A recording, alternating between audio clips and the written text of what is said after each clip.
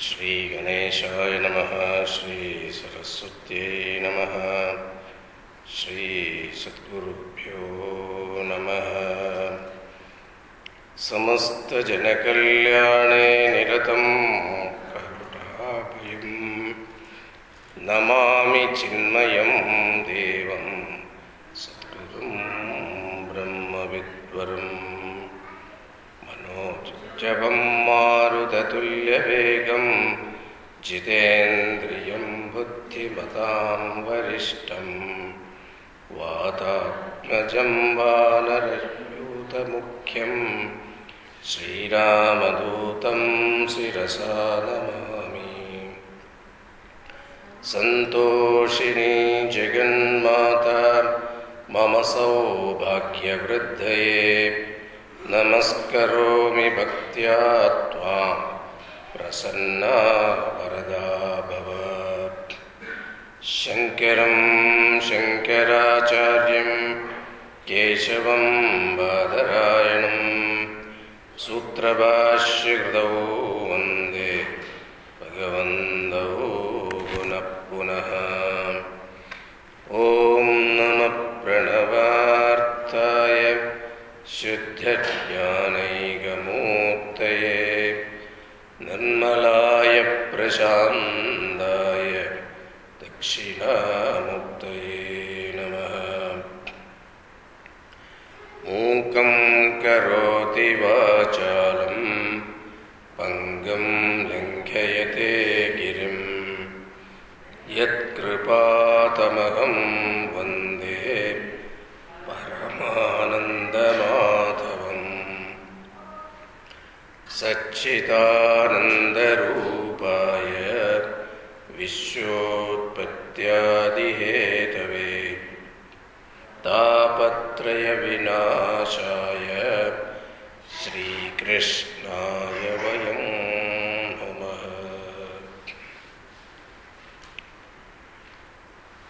Every human being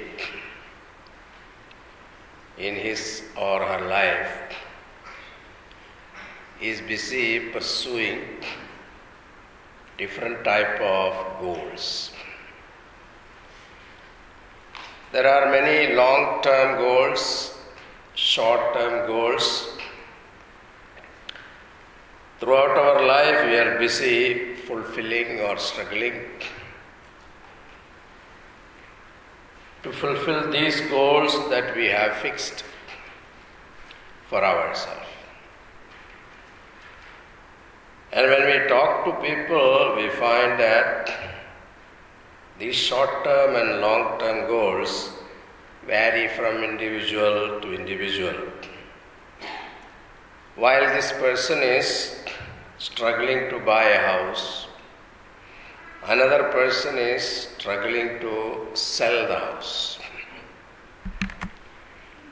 While this person is struggling to get married, another person is trying to get out of marriage.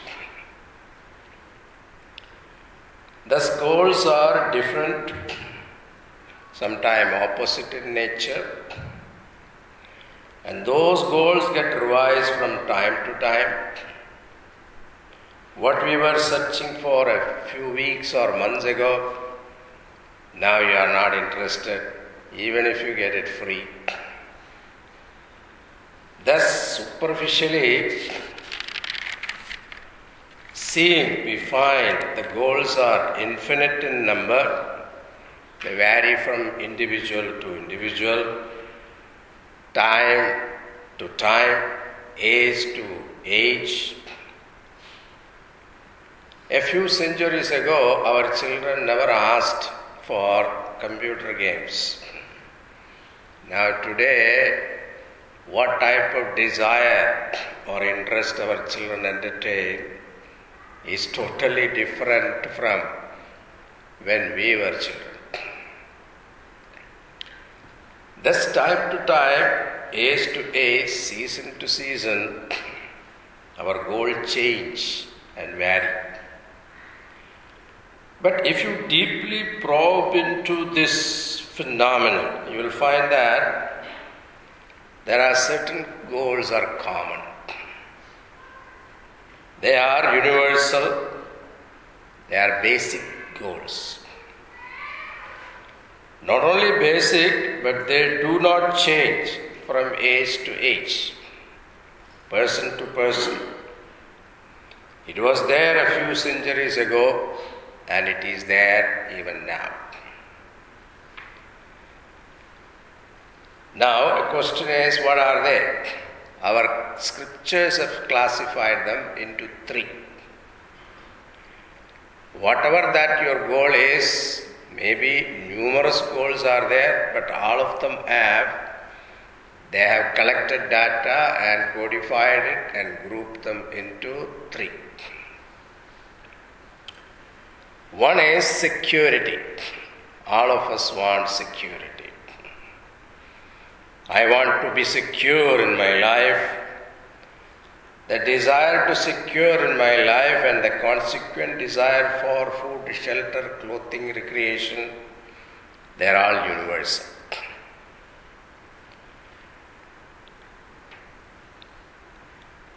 In the case of animal, it is instinctive, but when it comes to human being, it is very sophisticated. That is why we work for insurance. Every type of insurance is a version of our desire for security. In fact, the whole country economy is run on what? Insurance. Everything is insured. I heard one musician, he insured for his throat. And an athlete also, they insure for their leg. So, whatever you say, car insurance, house insurance, health insurance, all this insurance is what? We are ensuring that we are secure. So, the desire for security is something that is eternal and fundamental. Second one is, I want to live a peaceful life, Shanti. Generally people say, Swamiji, everything is there, but Shanti nahi. There is no Shanti. If they ask me also, if you can give me Shanti, I will buy it from you. Now you see, you can't buy Shanti. What we are seeking is, let me list what we are seeking, then we tell you the solution also.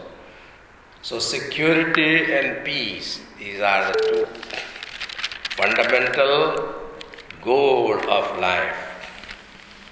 Then the third one is desire for happiness, desire for enjoyment or desire for fulfillment, sukham, anandam. So security, peace, Ananda, Sukha, happiness. These are the three goals in our life. Whatever be your stages of life, some people have different opinion about acquiring these goals or fulfilling these goals. Some people consider certain position and status will give security to them. So they get a higher position or they stand for election, they become minister, MP or that here is different, right? So whatever it is, councilman, congressman, ityadi. It doesn't matter. Whatever be that, what is he finally fundamentally seeking? That is his security. So some consider people around me will make me secure. So sometimes some individual, he comes here, he brings the whole community here. Sometimes whole village comes here. They feel comfortable, they are secure. Then some people consider that if I have some good money, wealth or real estate, gold, share, job, that will make me secure. Means seeking security, they vary, but finally, fundamentally, what are we seeking? Security. I remember an example what Gurudev used to say. Second one is peace. Everybody seek peace. Two soldiers were talking, One said, I am not married and I love war, hence I joined the army. The other person said, I am married, I love peace, so I joined the army. Think about it. So the concept of peace, I am not elaborating that, then I will get into trouble. So therefore, different people seek peace in different ways. So therefore, these three fundamental goals of humanity, our scriptures have some comments to make. So one is security, another is peace, third one is happiness. Scriptures point out that all these three are available within ourselves. These three desperate needs are available within ourselves. Not only they are within you, but they are available only within you. That is the second condition. They are within, but only within you it is available. It means they are not available outside. Therefore, you seek them outside, all of them will elude you. The other day I went to somebody's house for Vicha. And this lady very devotedly served me a sevia soup. With a spoon, of course. Now you take this semia in the soup, what happens? It slips and fall again. It is, slimy. So, however much you try, by the time you lift the spoon and open your mouth, it's already gone. Then I realized I am really in a soup. Similarly, these goals that we seek outside will delude you like our semia soup. You think it is there, but it is not there. Therefore, searching outside is considered a misplaced search. And therefore, the intelligent search is to search where it is available. Now the question is, why do human beings commit such mistake? Scriptures point out that these three basic needs are available within, but they are hidden, covered like the treasure covered under the ground. Remove the layers of covering and enjoy the eternal peace, security and happiness, which is your birthright. This is the call of our rishis. This is the teaching of our Mahatmas. Thus, this process is called discovery, means removing the cover. Discover. What is covered within you is this eternal joy, the security and peace that you are seeking. It is already there. But it is covered with three things. One is called malam. Malam means impurity. Second one is called vikshepam. Vikshepam means extrovertedness, disturbance, outgoing tendency. Then the third one is called avaranam, ignorance. Malam means impurity. Impurities are in the form of sixfold enemies. Shat ripus it is called. Kama, Krodha, Lobha, Moha, Mada, Matsarya. Kama means desire, Krodha means anger, Lobha means greed, Moha means delusion, Mada means arrogance, Matsarya means jealousy. These are the Shat Ribus, it is that sixfold enemies.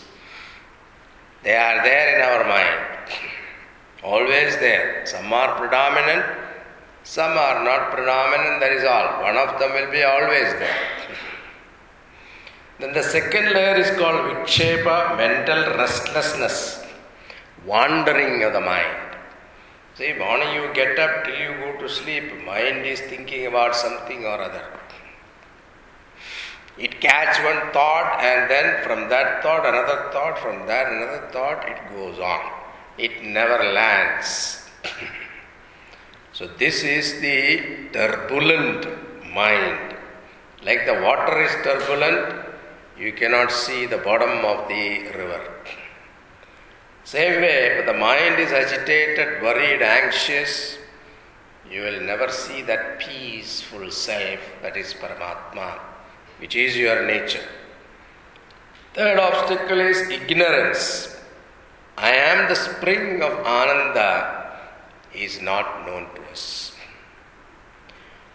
Now the scriptures say remove these three layers by appropriate sadhana. Spiritual practice to remove the obstacle. Now each one of them is called yoga. Yoga means that which unites the seeker with the goal. Yoga means yunchate anena iti, or yoke, that which yoke connects. Now, what is to be connected? Our point is security, peace and happiness. We have to use 3 yogas to retrieve the treasure hidden within us. They are called number 1, Karma Yoga. Second is Upasana Yoga. Third one is Jnana Yoga. Karma Yoga, Malanavritti. So all the impurities will be removed through Karma Yoga. All these topics will be discussed in Gita. Elaborately, one by one, we will take up. And second one is Upasana Yogena Vikshepa Navritti. Upasana will give you Chitta Naischalyam, steadiness of mind, concentration, etc. You will gain through Upasana. Upasana here means meditation. The Jnana Yogena Ajnana Navritti. Through path of knowledge, ignorance will be removed. These 3 yogas do not bring me anything.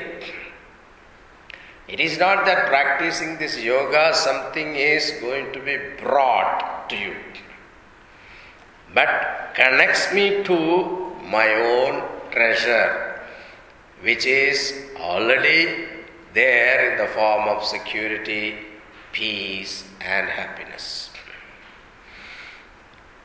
Karma Yoga is a lifestyle with proper action and proper attitude.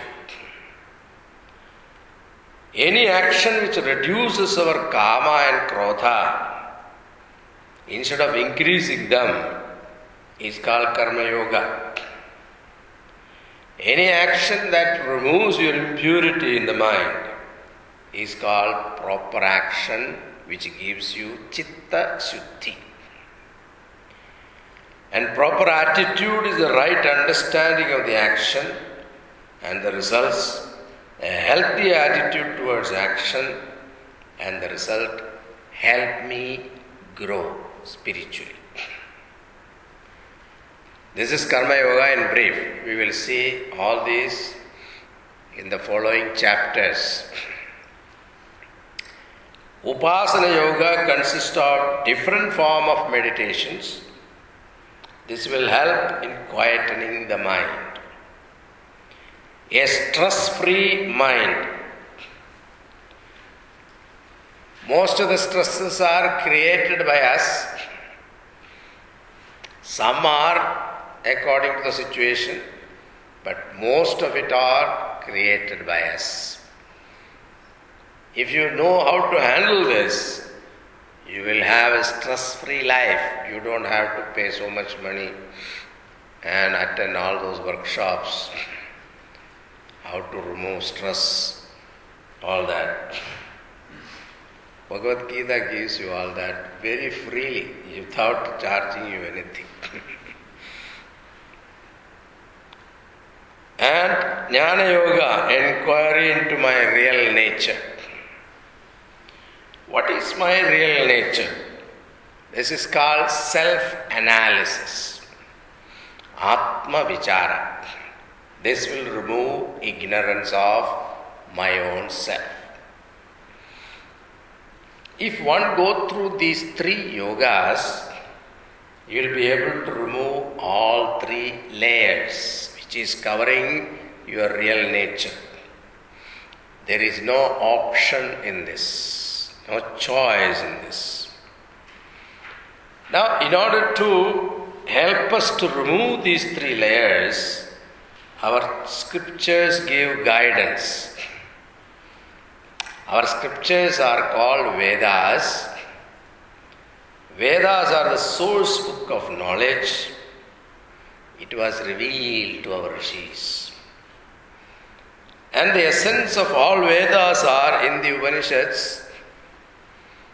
And the essence of all Upanishads is Bhagavad Gita. So if you study Bhagavad Gita, it is equivalent to studying the entire scriptures. It is said that Devata, Brahmaji created all four Vedas and gave it to the Devatas to study. All the gods in the heavens, they are not used to sitting and studying. They are all partying people. Always dance and music and party. And to those people, you tell them to study, it's very difficult. So they went back to Brahmaji, the creator said, Lord, we cannot study this, give us some shortcut. So nowadays everybody wants everything fast, isn't it? So it started from them only. Now, then Brahmaji said, okay, he churned the Vedas and gave them Gayatri mantra. 24 letters, Tat Saviturvarenyam Bhargo Devasya Dhimahi Dhiyo Yonah Prachodayat. 3 lines. They went back, they tried to study, practice that. That also they felt too much.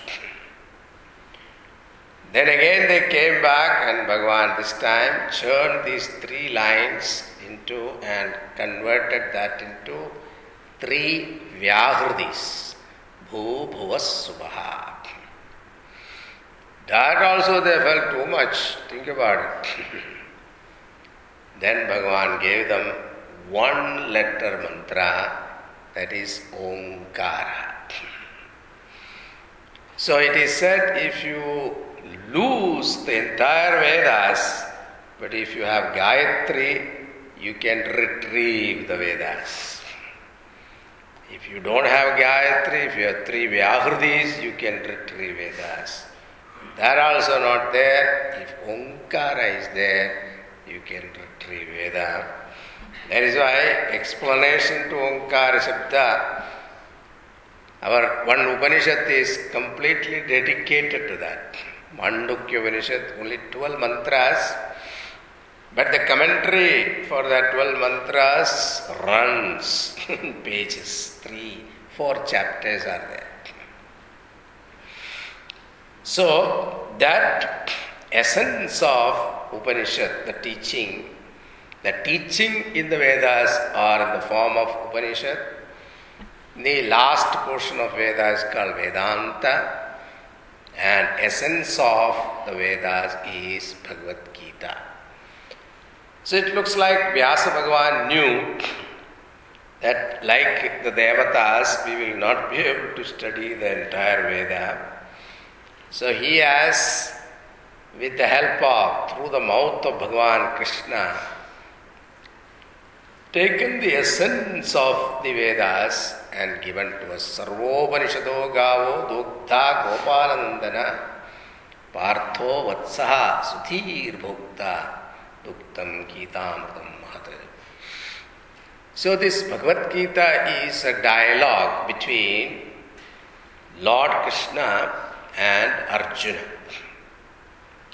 Parthaya pradibodhitam bhagavata Narayanena Swayam. So there is a dhyana shloka before starting Bhagavad Gita. Bhagavad Gita is in the middle of Mahabharata. So therefore there cannot be any dhyana shlokas. So anything auspicious before you start, we pray to the Lord. So this prayer was added by Madhusudana Saraswati, one of the greatest Vedantis before Shankara. So Madhusudana Saraswati, some say he is after Shankara, some say he is before Shankara. All those opinions are there. So this Madhusudana Saraswati added this. It can be, Madhusudana Saraswati can be after Shankara, because in Shankaracharya's commentary of Bhagavad Gita, this dhyana shloka is not there. So it is added later. So that means Madhusudana Saraswati is after Shankara. And it is said he was Samakalika of Tulsidasji also, because Tulsidasji, when he wrote Ramayanam in Lokabhasha, the scholars did not accept them. But Madhusudana Saraswati commented that it is a most beautiful work. So that means it is after Shankaracharya. So there are 9 verses invoking Bhagavad Gita, and through that 9 verses, what is given in Gita is also given. So what exactly the introduction to Bhagavad Gita is given through these dhyana shlokas. We will see 1 or 2, then we will get into the text proper. Because if I start taking the whole 9, then you will feel, when are we going to start Gita? So we will say only 1 verse. Parthaya pradibodhitam bhagavata narayanena swayam. So this Parthaya pradibodhita, it was taught to Partha.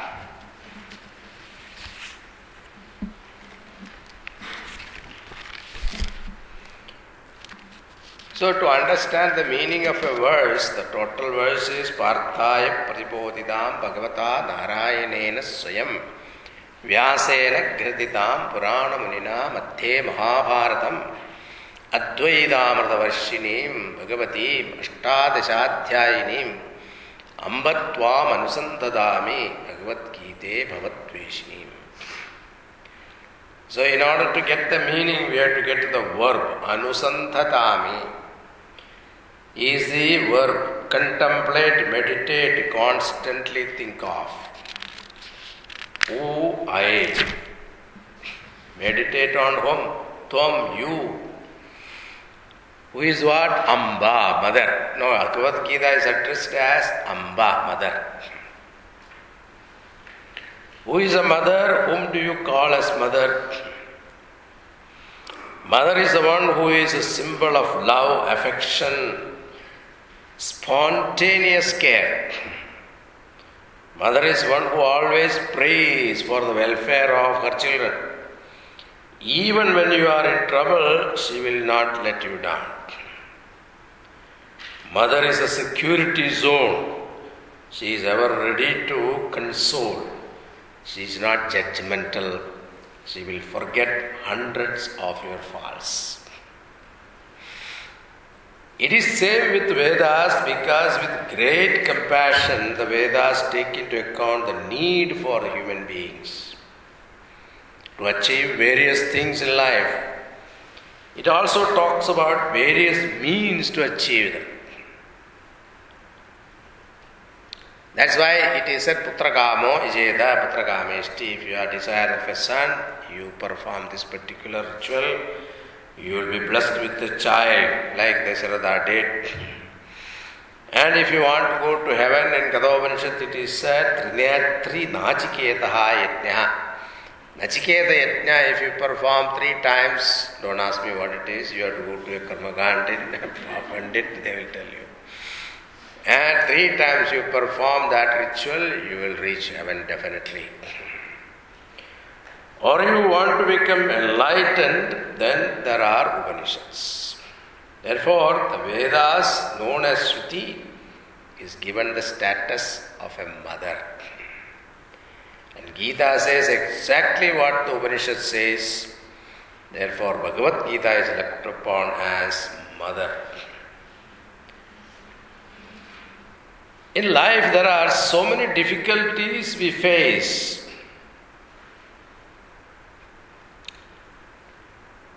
When you go to Bhagavad Gita, she will console, guide, relieve your pain. That's why Mahatma Gandhi said, whenever he faced a problem, he would read Gita and find an answer and feel peace with it. So therefore it is said, Ambatvam Anusandadami, O mother, I invoke you, I meditate upon you.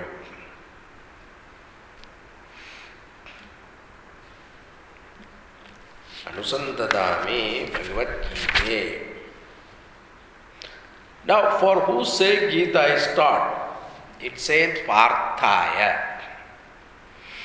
The Gita was taught to Partha, Arjuna. Arjuna is called Partha because he is the son of Pritha, another name for Kunti. What is the meaning of Partha? Pa plus Artha, Partha. Pa means Pati iti Paha. One who protects. One who protects is Parameshwara, the Lord. Artha means wealth.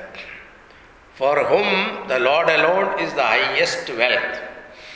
He is called Partha. To that Partha, Bhagavan himself teaches. Parthaya Pratibodhidam, taught, enlightened. Gita was taught to Partha. So you can say Arjuna was the cause for the Bhagavad Gita. Nimitta Karana. By whom? Bhagavata Narayanena Swayam, Lord Narayana himself.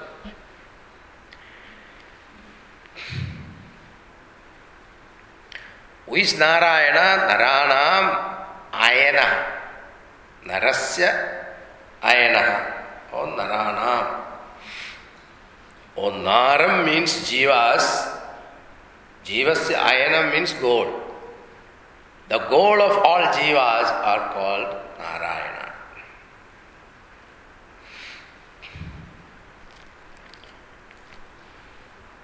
Somebody said, Narayana is lying on the serpent in Milky Ocean, Kshira Sagar.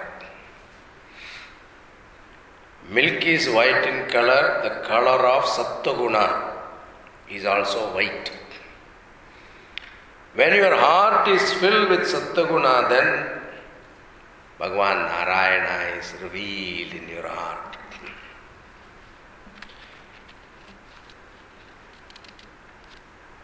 Now people ask this question, how much time Bhagavan Krishna took? See, Bhagavad Gita, 18 chapters, if you want to chant, simple chanting, it will take 2.5 hours. You mean to say the entire army of Kauravas and Pandavas were stopped? 2.5 hours, they were all standing there. These are all military people, they are restless people. How can you stop them and make them? And these 2.5 hours, they patiently waited for them to finish their conversation. Is it practical? It may not be, because Bhagavan Bhagavan has not given the Gita in a verse form, what you see here. It must have been a simple conversation between Krishna and Arjuna. But that is why it is said here, Parthaya Pradibodhidam Bhagavata Narayanena Swayam Vyasena Gradidam. So it is reported by Bhagavan Vyasa. The reporter has got his own allowance. He can write in verse or he can elaborate certain points for the benefit of others. All reporters do that. War correspondents, you read their report, you will see so many things. Something must have happened 1 minute, but you read that in whole page. So the same way here also. Bhagavan Vyasanath Vyasaha means the one who has the capacity to elaborate a simple thing into manifold way. Purana Muninam. Purana means ancient, Muni means sage. Purana Munina means one who wrote all Puranas, one meaning, or the ancient sage. And Madhye Mahabharatam, in the middle of Mahabharata, epic. Now, all of you must have seen the Mahabharata serial, so I don't have to tell you the story. I hope I don't have to tell you the story.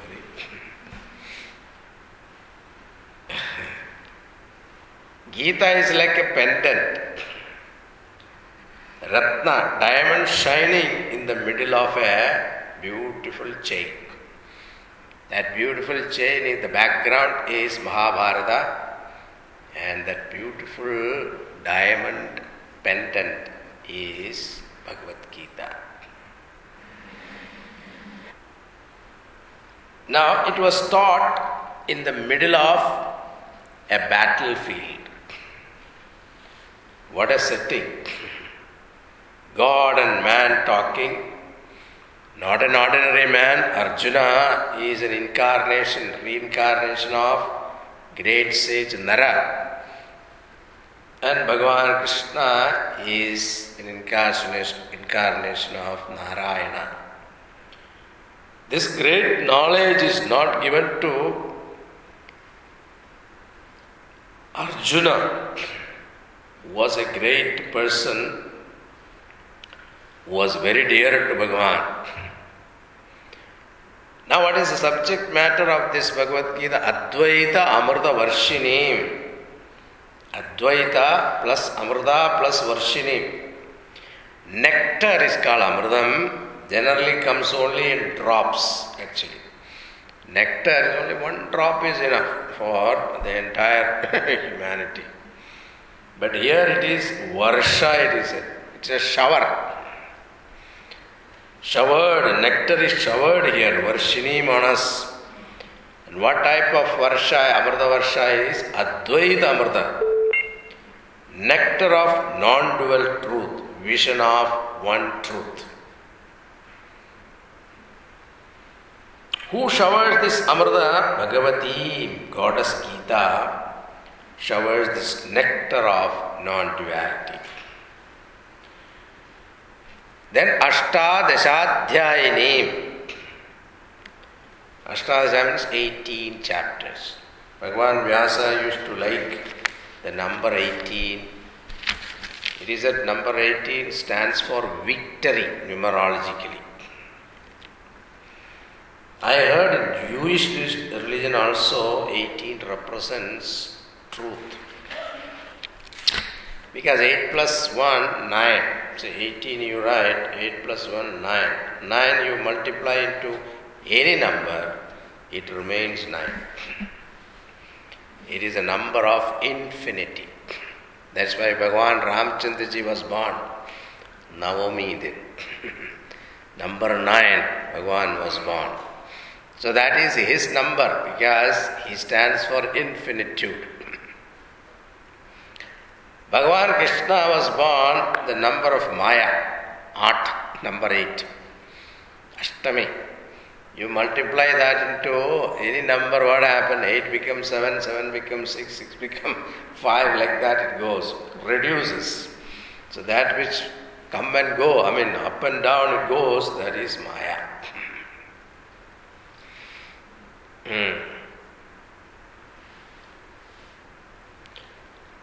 So Mahabharata war lasted for 18 days. Bhagavan Vyasa wrote 18 Puranas, and Bhagavad Gita has got 18 chapters.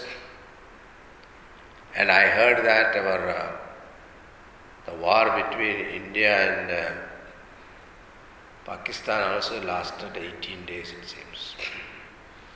I don't know, somebody has to do some research. Someone told me.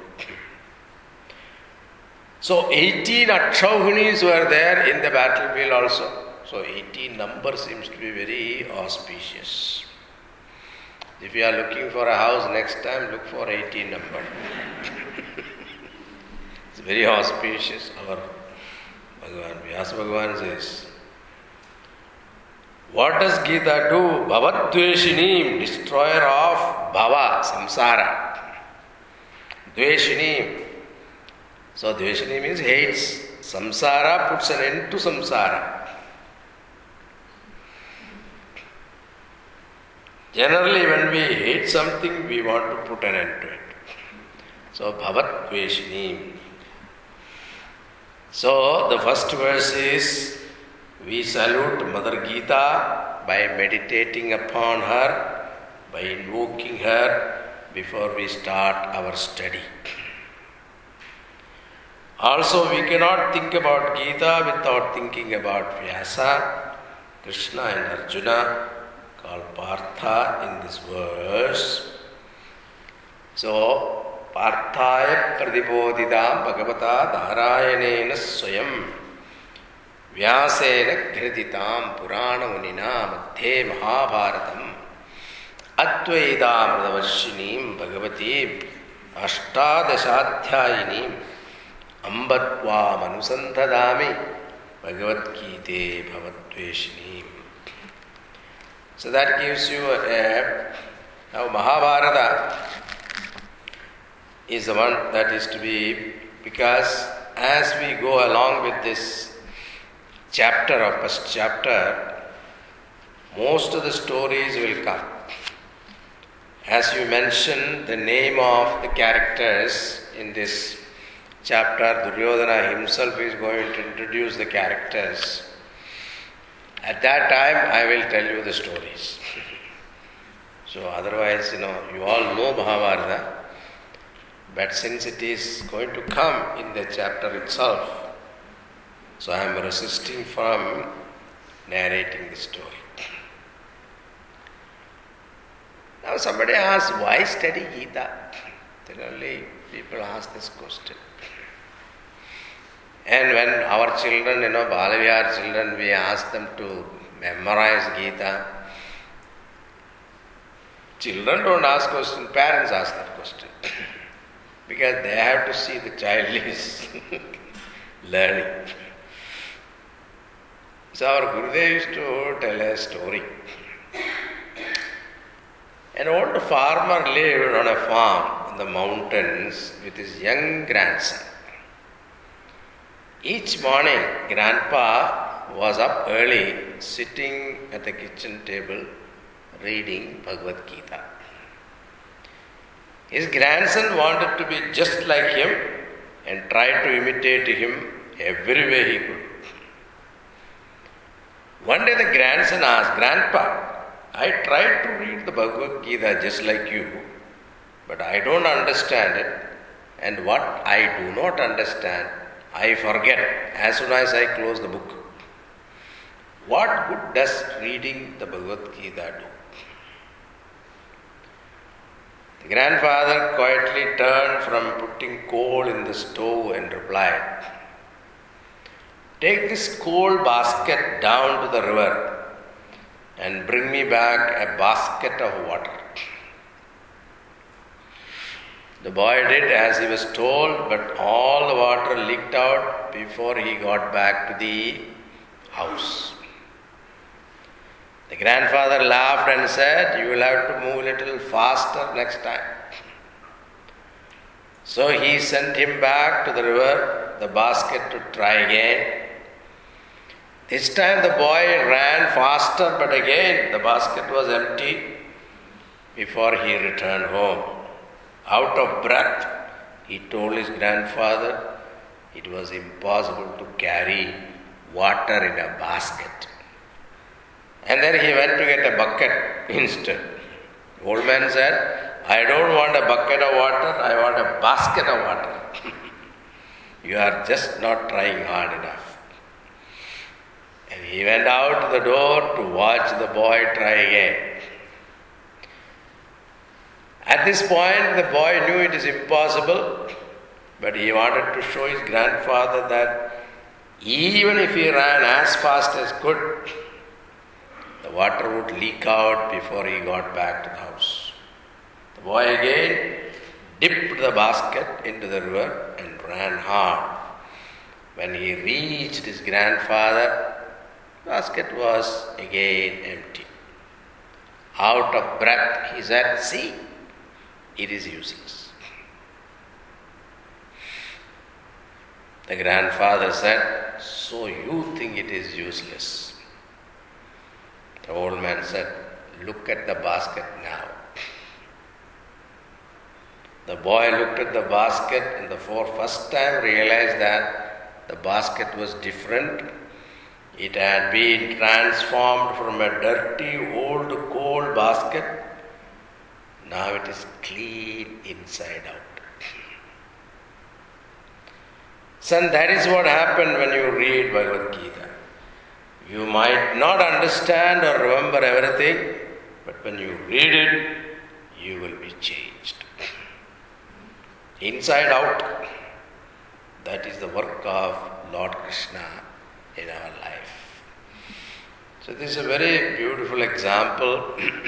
Even if you don't understand in the beginning, doesn't matter. Expose yourself to the teaching.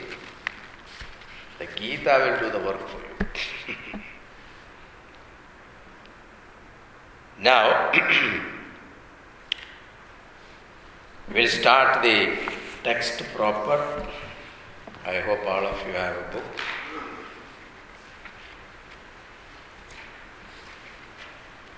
If not, it is there in the bookstore there.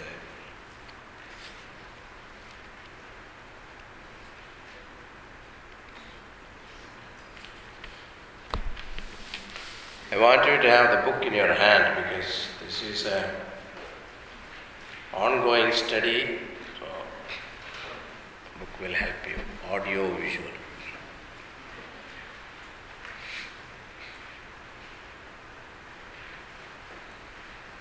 Somebody can give them.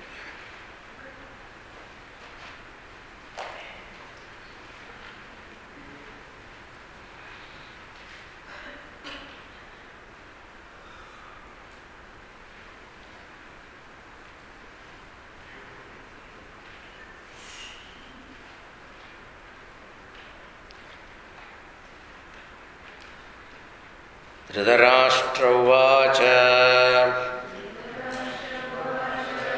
Dharmakshetre Kurukshetre Samaveta Yuyutsavaha Mamaka Pandavaschaiva Kimakurvada Sanjaya.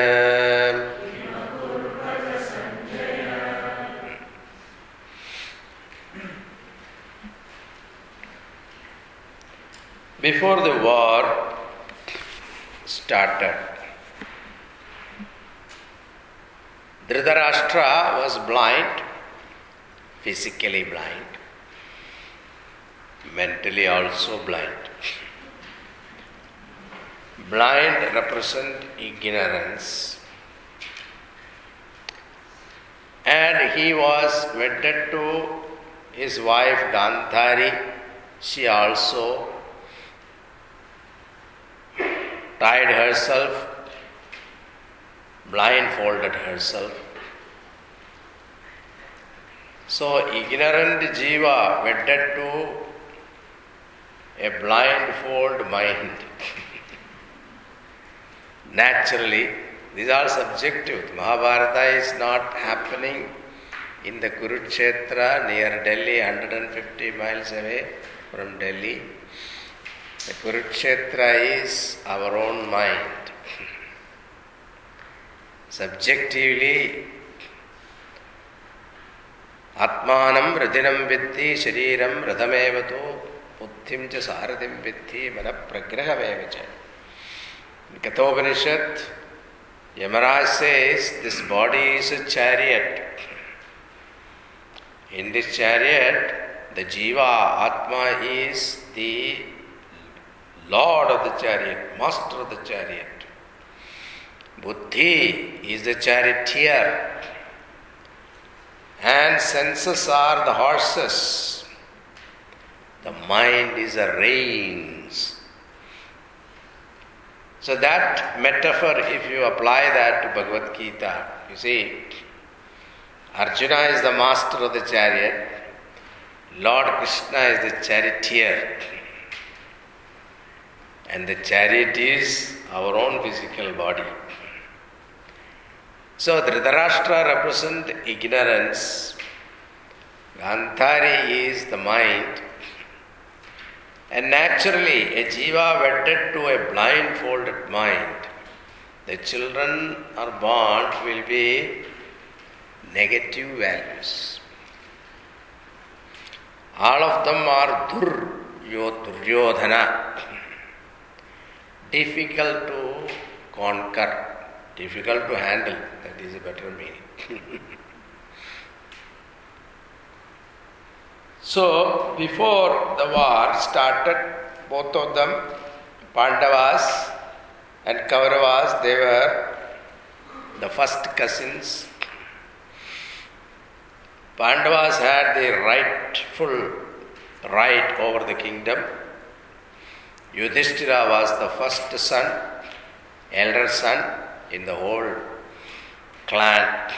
Therefore, he was supposed to be the king. But Duryodhana never wanted that particular thing to happen. So he tried to destroy Pandavas in many ways. But none of them succeeded.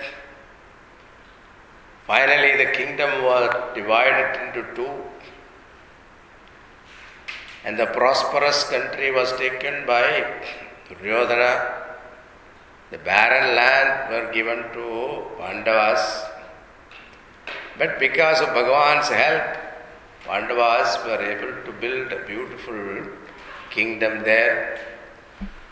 Indraprastha, a beautiful mansion, and Yudhishthira performed Rajasuya Yajna.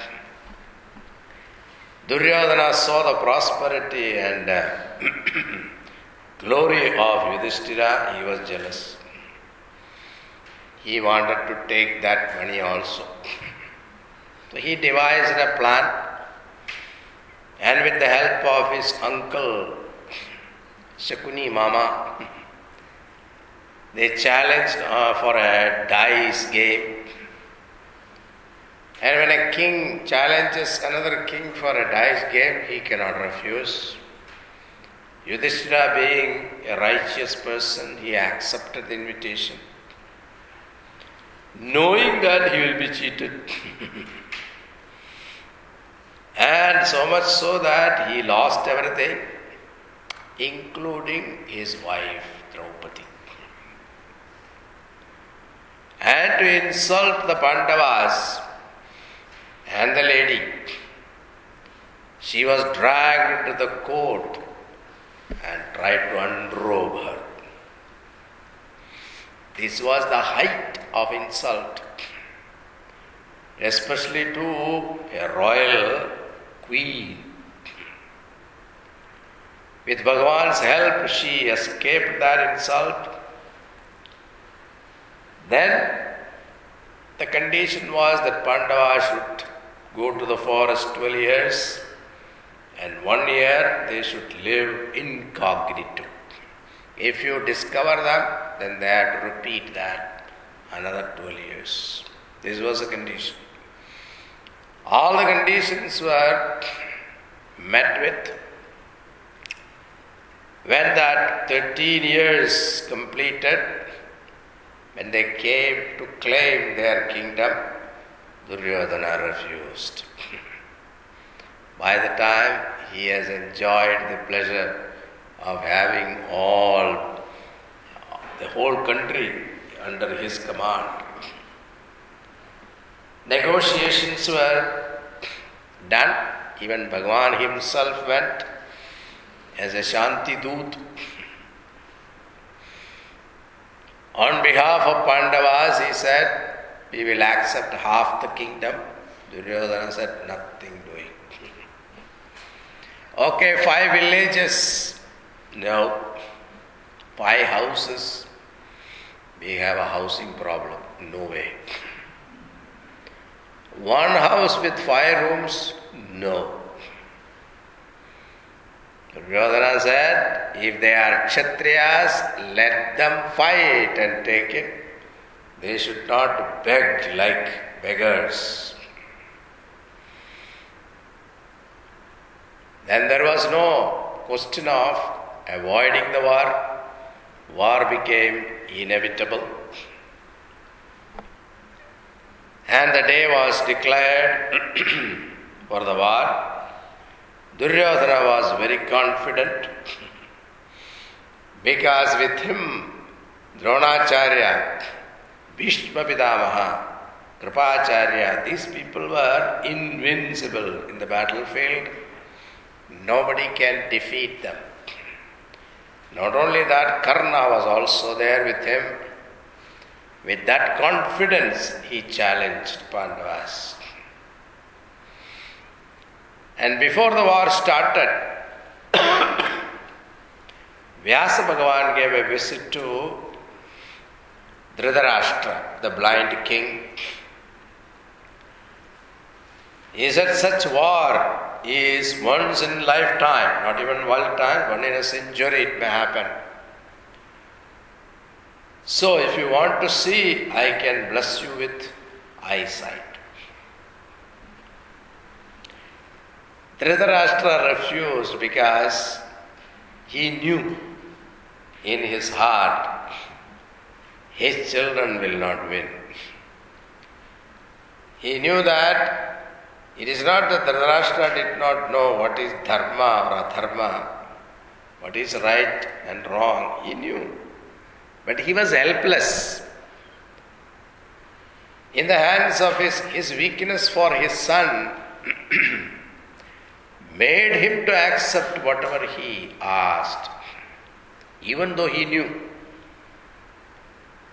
So therefore, the blind king refused.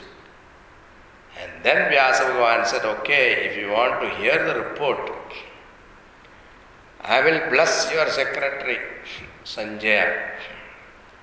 He was a charioteer and a friend of the Dhritarashtra. So this blessing was given to Sanjaya.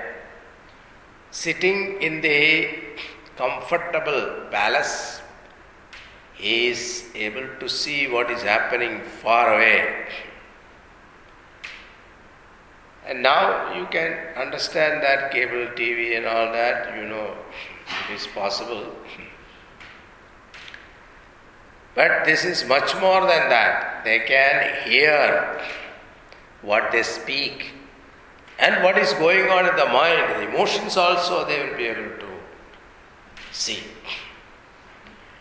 So Sanjaya was given this particular blessing. It's called Jnana Chakshu, Divya Chakshu, divine pair of eyes. And it seems one reading is that Sanjaya went to the battlefield and he stayed there 10 days. When Bhishma Pitamaha fell down in the battlefield, then he came to Hastinapura, came to Dhritarashtra, informed him that Bhishma Pitamaha has fallen. And it was very saddening to Dhritarashtra because he was totally dependent upon him for winning the war. And at that time he asked, Dhritarashtra asked Sanjaya what happened in the battlefield. That's why the past tense is used here. Dharmakshetre Kurukshetre Samaveta Yutsava Mamaka Pandavachaiva Kim Akurvata Sanjaya. Akurvata. It is a past tense. What did they do? It's used in past tense. Present tense it would have been kurvanti. What did they do? So, Sanjaya, Kim, what did the sons of Pandu, Pandavas, and Mamakaha, my people? In the very question itself, the division is shown. Mamaka, Pandavaha. Pandu was none other than Dhritarashtra's brother. In fact, Dhritarashtra should have shown more love to Pandavas because they are fatherless children. But instead of that, he says, my children and Pandu's children. That shows he has mentally distanced himself from Pandavas. Samaveta assembled where? In Kurukshetra, which is called Dharmakshetra, abode of Dharma. What for they have assembled? Yuyutsavaha, desiring to fight. So what did the sons of Pandu and also my people do? When desirous to fight, they assembled together on the holy plains of Kurukshetra. O Sanjaya.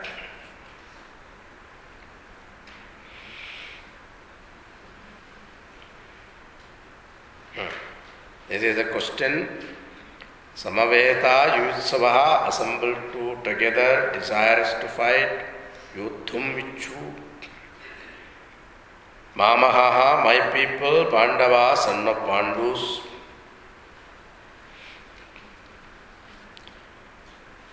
Now Duryodhana was very keen for this fight. The entire Bharat was divided into two. One Pandava side, another is Kaurava side. And Pandavas had only 7 Akshauhinis. Akshauhini means one group. There is a count there, I will tell you later. Yeah. Count is one Akshauhini army consists of 21,870 chariots.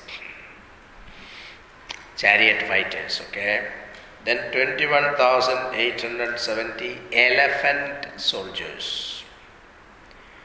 65,610 horse. And 1,09,350 foot soldiers. This constitute one Akshauhini. Like that, they had 11 Akshauhinis, Kauravas. And Pandavas had only 7 Akshauhini. Now, Dhritarashtra was a very expert in psychological warfare. See, war is won in many ways. In fact, Dhritarashtra wanted to win the war before it starts. He was a great strategist. And he sent Sanjaya with a message to Pandavas before the war started, especially to Arjuna. Because he knew that Arjuna is the one that is going to make the difference in the war.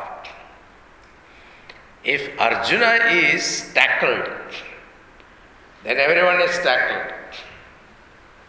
So he sent a message with Sanjaya saying that, Arjuna, actually in this country, in our kingdom, there is no hope for righteousness, dharma. My children are adharmis, unrighteous people.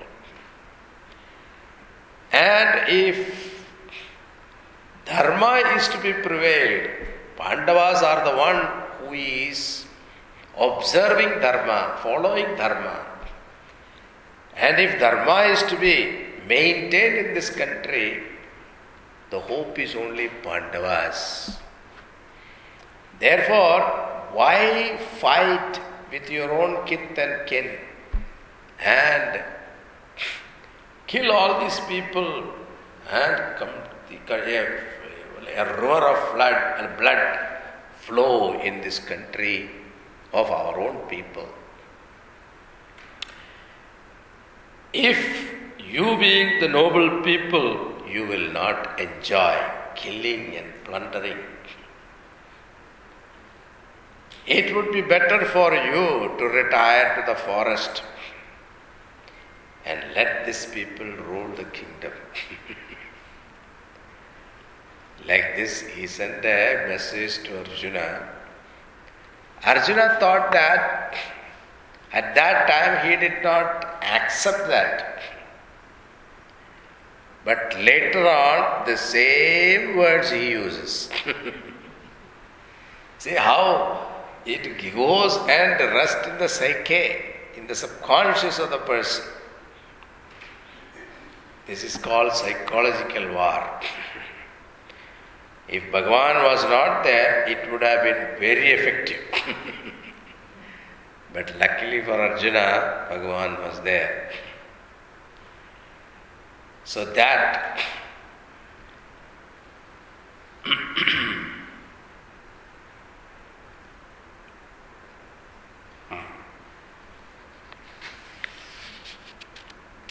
so Duryodhana means Duryodhana. Yodhana is that which can be fought. Dur means very difficult. This Duryodhana stands for our ego, ahankara, which is very difficult to fight, to conquer. Our ego is that we ourselves cannot tolerate. What to talk about others? If two people are fighting and if both of them hold on to their ego, there is no end. So ego is Duryodhana and he is the leader of the group. This is Kauravas. Look at Pandavas. Pandu means white. White means positive. Only 5 children, Yudhishthira, Bhima, Arjuna, Nakula and Sahadeva. The very word Yudhishthira means Yudhi Sthira, he who is steady in war. And if you look at Yudhishthira's story, he was not a great warrior or anything. But battle of life, he was Sthira. When it comes to making a decision of what is right and wrong, he was firm. He is always steady because he is Dharma, Putra, son of righteousness. He is known for his integrity, honesty, sincerity. So therefore he is the first son. Second is Bhima. Bhima means fearless. That is the meaning. Arjuna means straightforward. Rajusvabhatvad Arjuna, straightforward. Then Nakula, Sahadeva, both were great people. Now the fight is between the two, positive and negative forces. Now to answer Dhritarashtra, Sanjaya is narrating what happened in the battlefield. Now look, this is the only verse Dhritarashtra uses in the whole Bhagavad Gita. Okay. Now, there is also another thought is there, that is Dhritarashtra. Dhritarashtra Shabda also, Dhrit means holding on to, Rashtram kingdom. The one who holds on to kingship chair is one meaning of Dhritarashtra.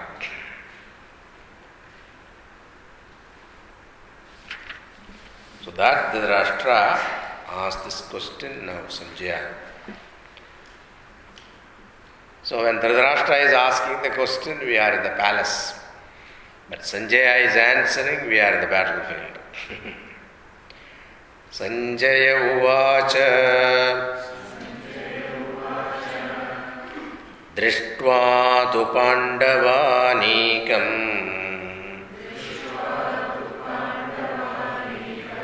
Yudham Duryodhanastada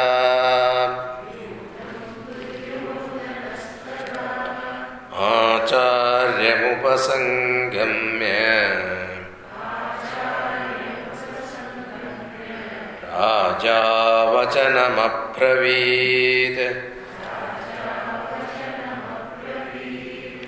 Sanjaya Vacha, Sanjaya said, Tatha Tadatu, but then Pandava Anikam, army of the Pandavas, viewed him in battle formation. Drishtva, seeing Raja Duryodhana, the king Duryodhana. Now Sanjaya is addressing Duryodhana as the king. Acharyam, the teacher Drona, Upasangamya, approaching. Vachanam, these words, Abraveed. Now in the battlefield, Pandavas with their 7 Akshohinis and Kauravas with their 11 Akshohinis were standing face to face each other. At that time, Duryodhana approaches his guru, Dronacharya, and says these words. Now Sanjaya calls Duryodhana as a king.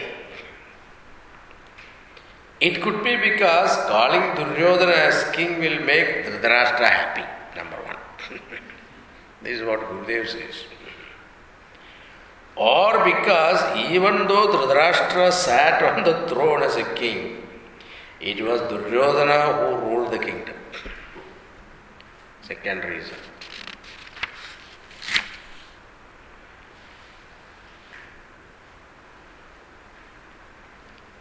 And Gurudev writes also, because Duryodhana started talking with kingly vanity and not with modesty and reverence of a humble disciple, that I should be showing to the teacher. So he is approaching his teacher. When he is approaching his teacher, he should be humble. But here he went like a king, with all arrogance.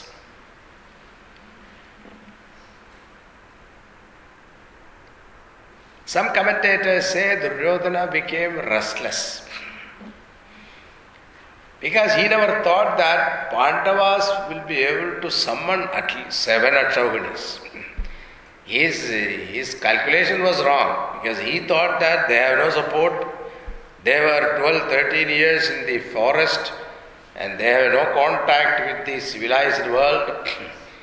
So how could they be able to get so many people in their side? This was little unsettling to him. And the commander-in-chief on his side was Bhishma Pitamaha. Now think, he did not go to him. See, this is also very important. He should go to Bhishma Pitamaha, he is the commander-in-chief. He did not go to him. Why? Because he knew Bhishma would always fight with the king of Hastinapura, whoever it may be.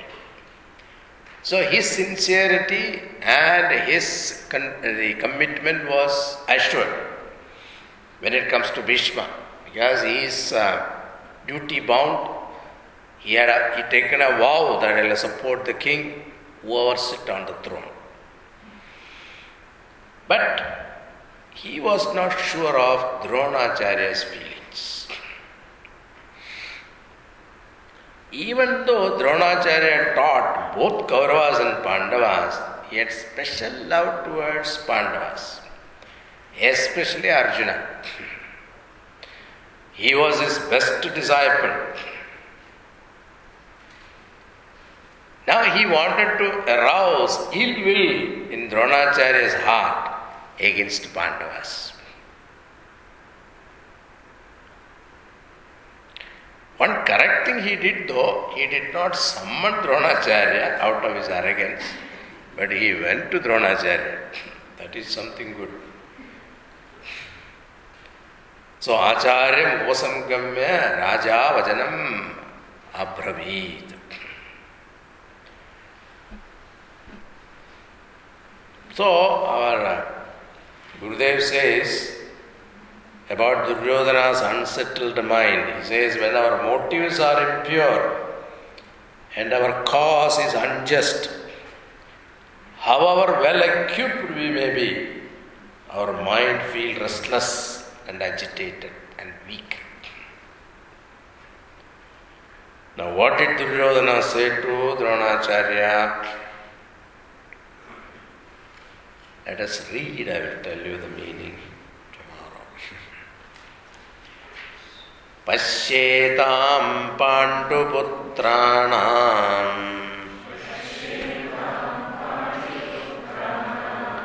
Acharya Mahatim Chamum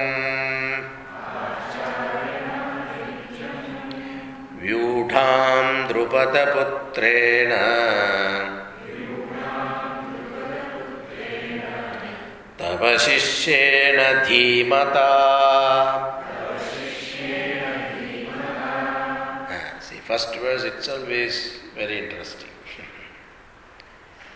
Acharya, O teacher, Pashya, look, see. Now Duryodhana doesn't have to say to the Dronacharya, look, he is already seeing it, you see. Because he is the master, he is the one who taught everybody. And to that teacher you don't have to say, look at these people, you don't have to say. That shows his foolishness. Etam, this Mahatim Chamum, great vast army of Panduputrena, the sons of Pandu, which is Vyudham formed, led by Drupada Putrena, by the son of Drupada Putrena, and he gives a additional qualification to Tava Shishyena Dhimata. You are a disciple. See, the taunt. Now there is a background to it, that is why. If the background is known, you understand what Duryodhana meant. It is a little weakness is there, you touch that, what do you call that? Button. Duryodhana knew where to push the button. This is what he is doing. See, Drupada's son, Drupada's story I will tell you tomorrow. It's a long one. Drupada's son, Drishtadyumna, was created for killing Dronacharya. Okay? Because of their old fight. This Mahabharata is such an epic that there is no one character you can see completely 100% good or 100% bad. Even if you look at Dhritarashtra, you may think it is bad, but some good quality is still there in him. Even Duryodhana also. So in Ramayana, if you look at it, the characters are 100% good, 100% bad. But here you see a mixture of it. It is a direct replica of all of us. We have good and bad. Sumati, Kumati, Sabke Guru. Sumati, Kumati, everybody's heart it is there. So now, you see, this Dhishtadyumna was created to kill Dronacharya. And Dronacharya knew about it also. And this, look at this interesting thing. And Drupada sent the Dhishtadyumna to learn archery from whom? Dronacharya.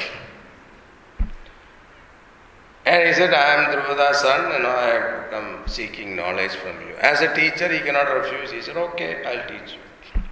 So that is why Duryodhana said, Tava Sishyena, your disciple.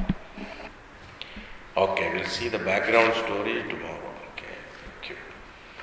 Om Purnamada Purnamidam Purnat Purnamadachyate Purnasya Purnamadaya Purnameva Vasishyate Om Shanti Shanti Shanti Hari Om Shri Gurubhyo Namaha Hari Om.